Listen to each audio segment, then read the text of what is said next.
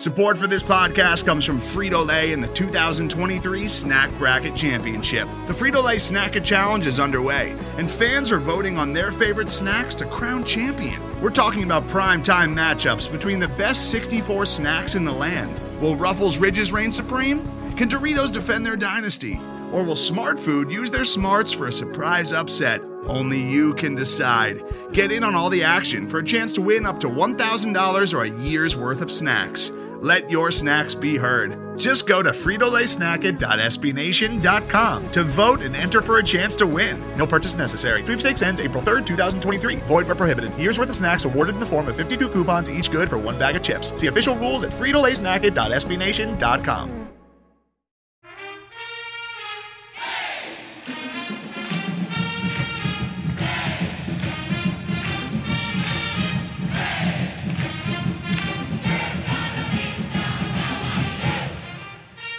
Hi there, Duke fans. Welcome to episode 391 of the Duke Basketball Report podcast. We did not think we'd be doing this today. The Blue Devils have a basketball game, a very important basketball game against the Wake Forest Demon Deacons in Cameron in, 4 hours or so. and really that should be where our focus is. But instead, we are here to talk about some pretty significant news that dropped today about the Duke program and specifically about Coach K. And we're going to do that. You may be listening to this after the Wake game. If so, I apologize. We will have an extensive recap of that game coming at you very, very soon. But for now, we did want to focus on the news that Ian O'Connor of the New York Post, a very successful, very well-known writer of sports biographies, is coming out with a book. It will be released next week, a week from today. And it's about Coach K. In fact, the title of it is, I got to find it in my notes. What's the title? The title is... Donald and I are not helping on this. We're just going to here watch it is. I found it. Jason. Sorry. I have so many notes. Okay. The title is Coach K, The Rise and Reign of Mike Krzyzewski. It is 384 pages long. Like I said, due out February 22nd. And by the way, Ian O'Connor this dude knows what he's doing when it comes to writing biographies. He wrote The Captain, which is about Derek Jeter. He wrote a book about Bill Belichick being the greatest coach in the NFL. He wrote a great book about the rivalry between Arnold Palmer and Jack Nicklaus in golf. Ian O'Connor is not a nobody. And he spoke to some 250 people. He did not speak to Coach K. He did not speak to Tommy Amaker. He did not speak to John Shire, but he spoke to 250 people who are in some way close to and connected to Coach K to write this book. So this is not him just making stuff up out of no place. And guys, let's get to the headline. The thing that has blown up everybody's phones, our Twitter feeds, everywhere out there is Ian O'Connor says that Duke wanted to hire Tommy Amaker as Coach K's replacement. In fact, it goes so far as to say that Tommy Amaker was offered the job, but that Coach K then called up Tommy and said to him, don't take it. You're not the right man for this. You would have to you'd have to come here for a year and sit on the bench as an assistant coach. You don't want to do that. You'd have to move your family. Don't take this. John Shire's the right guy for the job. And that Tommy Amaker, Coach K essentially talked Tommy Amaker out of the job. And Tommy Amaker was very upset and distraught, and that Tommy Amaker turned it down, and that's how John Shire got the job. And in fact, it's been insinuated that Coach K did all this because he thought he could control John Shire and that he would be able to keep control over the program better than if Tommy Amaker came in. All right, dudes, tons to unpack there. And there's a lot more about this book that we want to talk about. Donald, I'll go to you first. Can I just ask this question? Does that story hold water with you? Do you think that's accurate? No. And here's why. We actually Wait, talked you said about... no. I'll move on to Sam then. No, I'm kidding. No, but I mean, when you think about it, we actually have talked about that conversation that Coach K had with Tommy Amaker.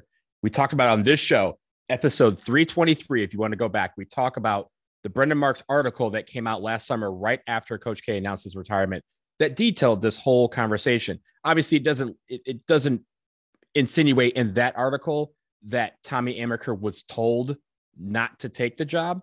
It was said that he was a finalist for the job and that he spoke with Coach K about it. But the whole talk about, yes, you would have to come in and be a coach in waiting. Do you want to leave Harvard to do that? Yes, you would be on the staff with John Shire. Do you want to do that? Yes, we would have to then demote Nolan Smith, who had just become an assistant coach a couple months prior, we would have to demote him back to another role for you to take the assistant job position. Now, do you want to do that? All those things led to that conversation part happened. What I don't think happened is that he was offered the job and then Coach K said, you shouldn't take this. You can't take it. Turn it down. And Amaker saying, okay, I'll do it. I don't think that happened. I think that part is a little bit, but here's the thing that, before we go further, Donald, I think we have to hang start. on. Donald, Wait. Donald, you're saying Wait. that this whole thing is just made up? Wait. That's not what I'm saying. I'm saying that there are a lot of sides to this. He said he spoke to 250 people for this book. There's 2 people he didn't speak to, Coach K and Tommy Amaker. So the fact that all these people know what went on in a private conversation with Tommy Amaker and Coach K, I don't think that holds water. It just doesn't sit right with me, especially given that he's presenting it as newfound evidence and the media is taking it as newfound evidence when we learned about the conversation last summer. And we learned about it in almost its entirety. 90% of what has been alleged in this book it is already been alleged, or at least having a conversation part. Yes, we think that happened. I don't think that Coach K really told Tommy Amaker, you can't come here, because I think if that was the case, I feel like the committee would have known that long before any offer or any finalist took place. I just think that. Yeah. So Sam, I want to let you get in, but I just want to say really quickly, I agree with Donald that almost everything I've read today about this book, I'm like, yeah, I already knew that. The only thing that's new is this notion that Tommy Amaker had been offered the job, that Duke wanted Tommy Amaker, and that Coach K then talked him out of it and threw the kibosh on that. And that's what I agree. I find that part implausible. Sam, your turn. I mean, given the biography that Jason just gave on the writer here, Ian O'Connor, I don't think he's inclined to just make up a story. And it sounds like, you could have interpreted the conversation between Mike Krzyzewski and Tommy Amaker in different ways. I guess the person that I'm most curious to hear from then is Tommy Amaker, because prior to the story coming out about Coach K is retiring, they've selected Jon Scheyer to replace him. And that whole process took a couple of weeks of everybody being, under the cone of silence. The backdrop to that relative to Tommy Amaker that we've always heard is that Tommy Amaker is very happy at Harvard. He has had opportunities to leave Harvard to get back into Power 5, but that he's got sort of a good situation going up here in Cambridge, and that he's cool with that. His wife is a professor at the university. He's got this very well connected network now, and so why would he want to jump back into the into the buzzsaw that is ACC basketball? So that's the part that I feel like we would want to ask Tommy Amaker about, to clarify here. And does he really feel like this was his job, and then he got basically told that he wasn't going to take it? When I read that story, the part that the part that makes me uncomfortable is the question about how much Coach K is sort of putting his thumb on the scale as far as picking the replacement and continuing to run the program when he leaves. I completely understand why you would want to have the incoming head coach be an assistant the year before, because recruiting now happens on a 6-month cycle pretty much. And so if you don't have next year's head coach already on the bench, you basically can't recruit. And it's not just that you can't recruit the players who are in high school, you can't recruit the transfers, and you can't recruit, let's admit it, the players who are currently on your team. So I totally understand the philosophy here. What I'm worried about is the degree to which Coach K was, testing the boundaries here, and the extent to which he is going to continue to be kind of the shadow CEO of the program even after he retires. That's what I'm kind of nervous about. And I don't say that from I don't think Coach K is some, I said shadow CEO. I don't think of him as some shadowy New World Order operative, trying to pull all the strings and creating grand conspiracy theories or anything about this. I just think that if you're the head coach, you're the head coach and you're running the program. It's your program. And if Coach K is still sort of standing in the background and pointing out everything Jon Scheyer is doing, I am not going to love that setup. He already said he's not going to come to the games. And I was prepared to analyze, like, all right, where is Coach K sitting at the games? How close is he to the bench? How much could anybody hear him if he starts shouting instructions or shouting at the referees or yada, yada, yada? Like he could exert as much power as he wanted on this program, given all he's done for Duke and all he's done for the men's basketball program. And I don't think many people would stand in his way.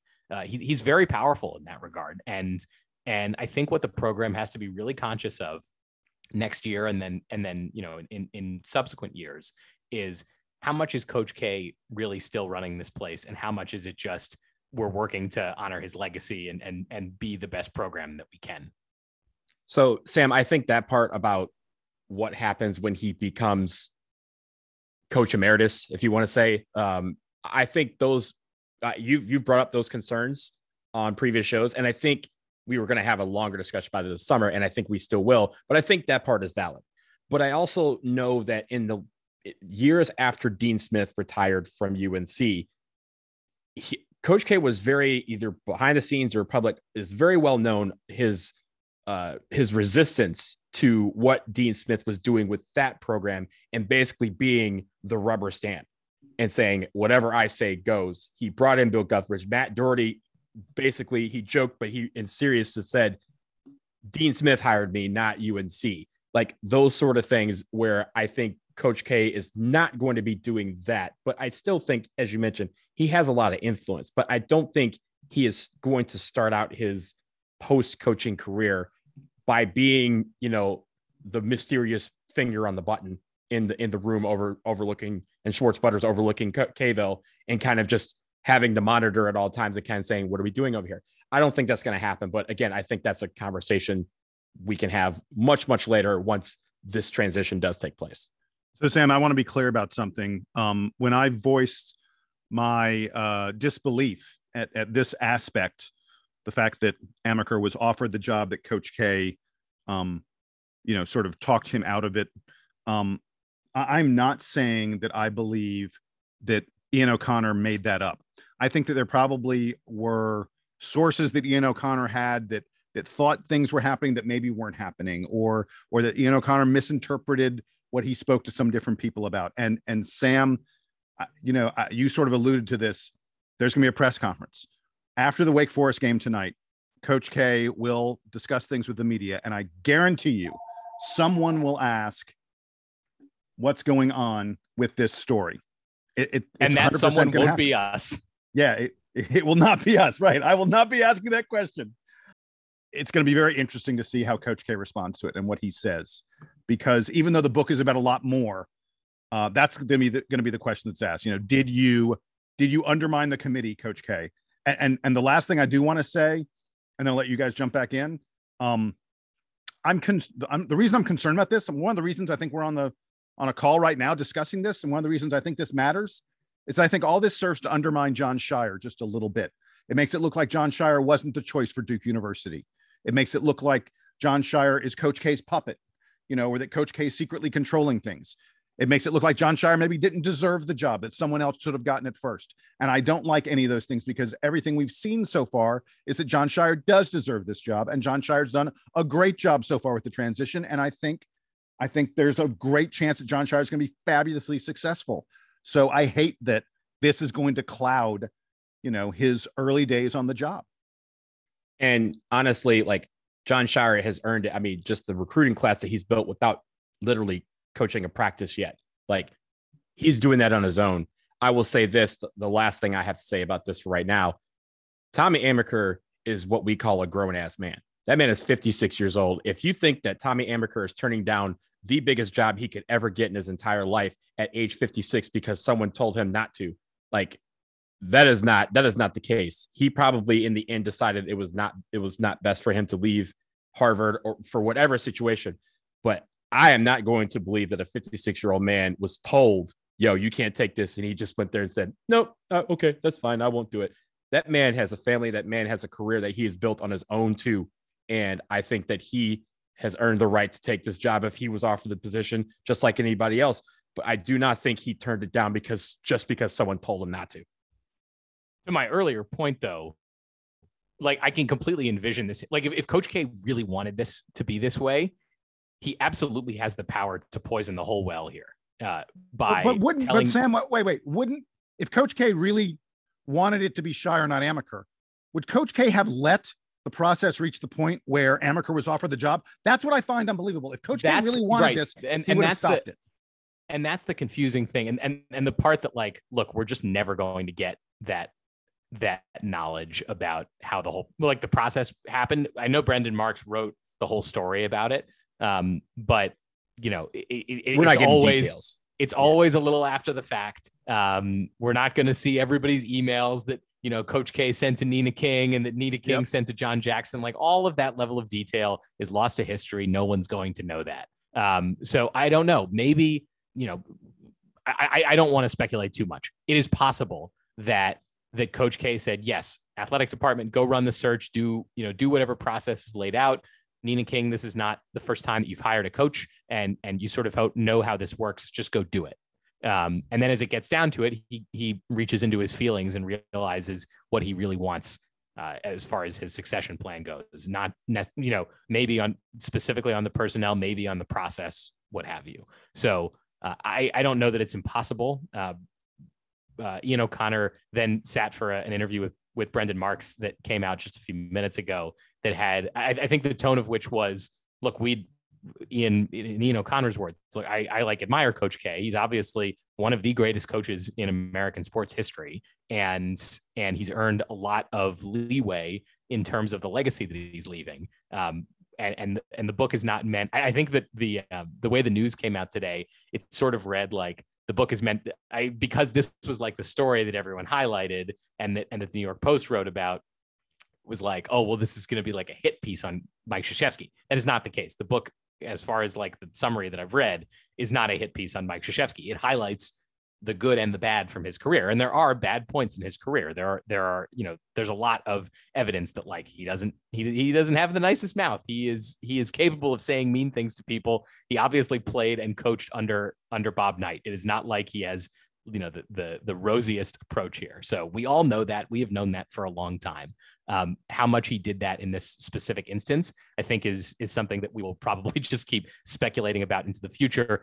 As far as like the health of the program and the people involved here, what I hope is that Tommy Amaker and that John Shire and that the assistants who are still there and will continue to be there next year feel like they're all empowered to do their jobs correctly, and that no one was sort of cheated out of an opportunity or a promotion that they thought that they deserved.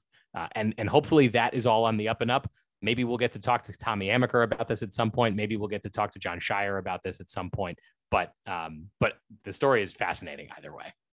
Yeah. And by the way, Sam, I'm really glad you pointed that out. I had in my notes, one of the things I wanted to say was that the Brendan Marks article with Ian O'Connor, folks, go to The Athletic, get your Athletic subscription, read what Brendan Marks had to say, because he makes it very clear that this book, everyone's talking about the succession story, but the book is about so much more. The book starts out with a lengthy anecdote about Coach K's close relationship with a guy that he coached at Army. It's not even only about Coach K at Duke.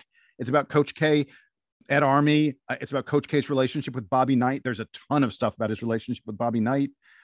It's about his entire career, everything that it took to make him the GOAT, the greatest of all time. Talks a lot about 1995, when Mickey Krzyzewski stepped in and forced Coach K to take time off because Coach K was literally going to kill himself. Ian O'Connor had started working on this book before Coach K announced his retirement. That's important to note here. This is not a book that's hastily put together as Coach K is retiring. It's a book that's been in the process by a great sports biographer for a very, very, very long time. And so it is a pity that the New York Post and other folks who are writing headlines today are latching on to this one thing that looks nefarious and tricky and all this other kind of stuff, because that's not what the book is at all. I think it's a book that Duke fans will probably really enjoy. Oh, we know why they're doing it, though. Clicks. They're trying to sell a newspaper. You got to generate clicks. the hype. They're trying to get clicks. Yeah. And there is going to be, that's what it is. There is going to be a lot of Coach K content coming out over the next few months. Like, we're just going to keep talking about him, and maybe we'll decide to do our own retrospective, but everyone is going to be doing a Coach K thing in the next few months. So you gotta get the people interested in your take. Absolutely. And they're making it where this is going to be, again, this is the story. Jason, you mentioned how it kind of undermines John Shire, and I agree with you there. It also undermines kind of this season. Like, this season was supposed to be about Coach K's final ride. That's not, his final. And now people are like, well, is this really his final ride? Or is he just going to be coaching again next year, just from an office somewhere deep in the bowels of Duke University? I think that does a disservice to the players that are on this team as well. It does a disservice to the coaching staff, and it does a disservice to Tommy Amaker as well, because I'm sure Tommy Amaker is sitting there like, why am I in it? Like, why y'all putting my name in the street? He was out there doing his job, and now he's like front page on the New York Post because of some conversation that allegedly happened. I think that's unfair for everybody. Yeah. So with that, we're going to put this story behind us for the moment. We actually have some more news we want to talk about. We're going to take a quick break. But when we come back, the schedule, next year's schedule, we're getting some details, and it's really exciting. That story coming up.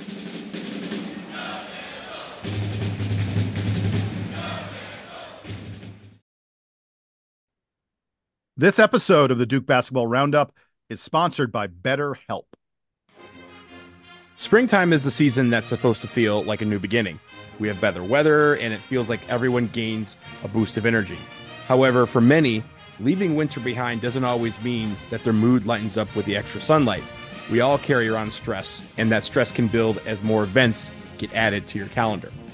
That's certainly true, Donald. And with the amount of social gatherings increasing with the improving weather and more daylight, there's more pressure to be on when you're interacting with family, friends, coworkers, even strangers, even when stress has you a little bit down. And for some, getting advice from a therapist can help you tackle some of that stress without affecting you or the people you care about. That's what BetterHelp is all about. It's entirely online, and it's designed to be therapy that's convenient, flexible, and suited to your schedule. You just fill out a brief questionnaire and get matched with a professional, licensed therapist.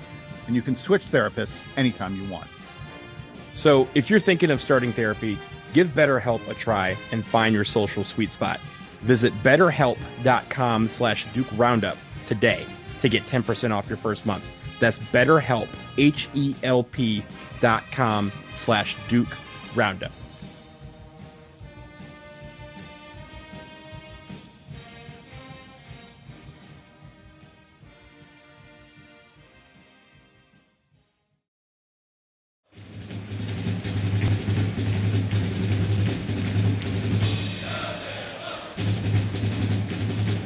All right, guys, we're back from the break. By the way, you know what I realized, gentlemen?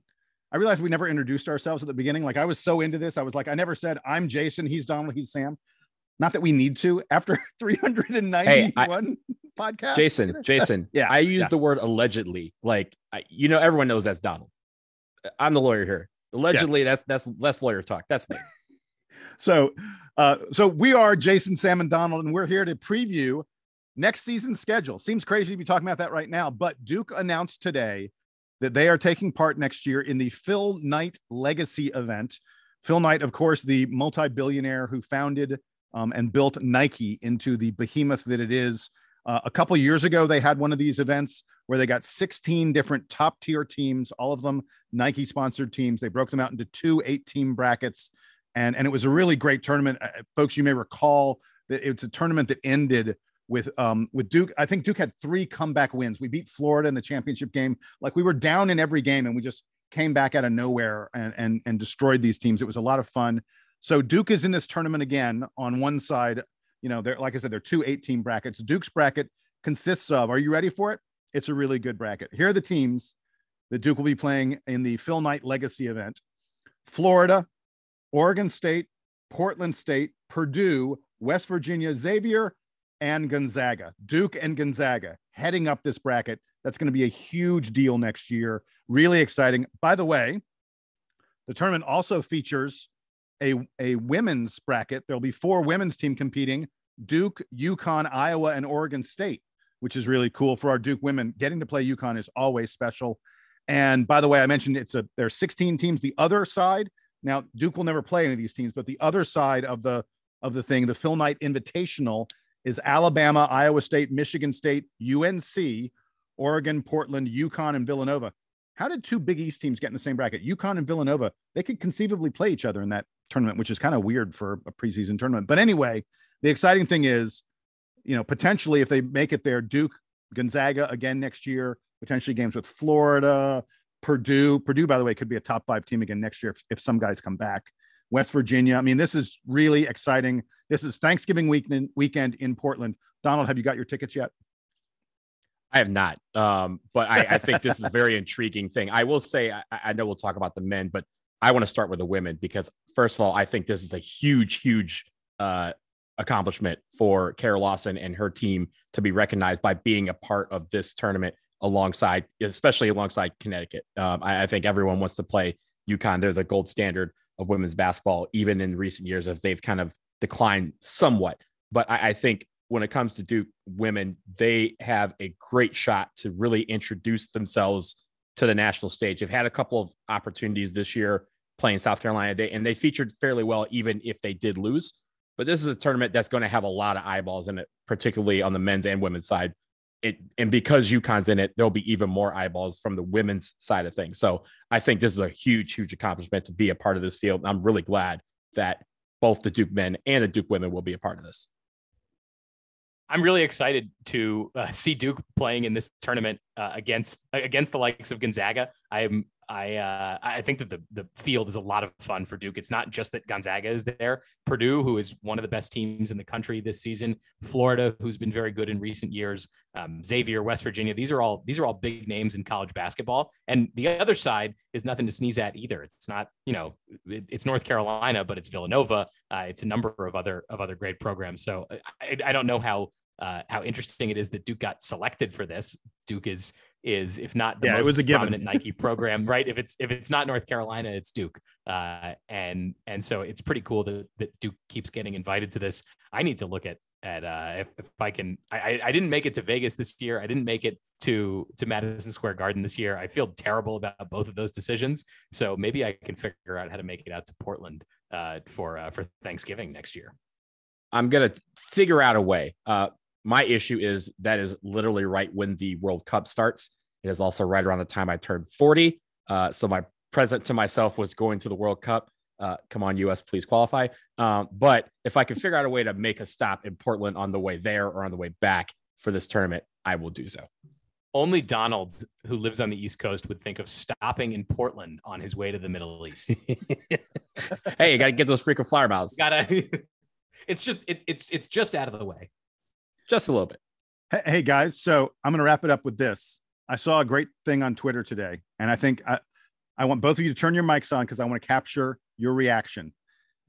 Today is a special anniversary. Microphone is on. Your microphone is on. Good. Today is a special anniversary. 19 years ago today, in 2003, Dante Jones committed murder on a basketball court. 19 years ago today, he destroyed Nick Vanderlaan of Virginia in a basketball game and then did push-ups to celebrate the fact that he had committed murder. Guys, I mean, like, greatest plays in Duke history. This is up there, isn't it? This is top 3 for me, and it ain't 3. I was going to say Donald needs to talk about this first because this is salient for him. Oh yeah, I mean this play. I remember being in the dorm watching this game. I remember the next day, everybody, honestly, that night, everyone just having adult beverages and doing push-ups. I think we are the most fit campus that Duke has ever seen, and celebrating and mimicking that celebration for months to come. And literally every time Dante did a dunk the rest of the year, everyone in the crowd would just kind of be like fake doing push-ups in the stands, because that was again 19 years ago, and it's still one of those things that everyone knows that dunk, everyone remembers that dunk, and everyone will never forget it. The clip is in standard def, so you know that it's old, unfortunately. But I have like a vague memory of it. I'm in high school at this point, so the memories are not as seared in for me as they became once I was in college and once I was like seeing most of these games in person. But man, does that highlight get you hyped up? I like it. It shows up in every highlight package that the program puts together, no matter how far back they're going with those videos. So I love that. It's the push-ups that make it. I mean, like, it's a great dunk. You see great dunks all the time, but the fact that he lands and immediately goes into the push-ups. Don't forget, this is also before Duke was like cool, right? Duke's brand as a basketball program has really changed over the last like 10, 12 years, like pretty much since Kyrie Irving showed up. Yeah. This is still when Duke are like firmly the nerds. And Dante Jones was just not that. No. Also, with regards to this dunk, just in the scheme of college basketball, there are a few dunks that I've ever seen that are more disrespectful than this. Like, he did push-ups over a man's body. I mean, there is Strong Kemp doing the point. That's easily the most disrespectful of all time. I also link up there Shaq dunking on Chris Dudley and just casually just throwing him like 3 feet into the stands. Yeah, Shaq was good at that was good. The ragdoll. Not a dunk, but Iverson step over Tyronn Lue, and also Scottie Pippen dunking. Wait, Dikembe Mutombo's finger wag when he blocks a shot is pretty disrespectful. Yeah, but I mean, but he used to do that to the crowd for the most part. It was more like entertainment. But this is like, yo, I dunked in your face. Like Scottie Pippen dunking over Patrick Ewing and then literally walking over him. That is disrespectful. But after those things, Dante Jones is easily one of the most disrespectful dunks I've ever seen in my life. Probably the most disrespectful I've seen in college. And the fact that he didn't get a technical is as big as accomplishment. That's incredible. By the way, I was just going to say that. The fact that he did that and did not get, he would have been tossed out of the game if it was modern. He would have been tossed basketball. Twice in this day and age. Yeah. It would have been just ugly. Guys, Donald, Sam, thank you for joining me. Everybody else out there, thanks for joining us. Episode 391. Go Blue Devils, beat Wake Forest tonight, or if you're listening to this tomorrow, beat Wake Forest last night, whatever the heck it may be. For Donald and Sam, I am Jason, and here's the Duke Band to play us out and take us home.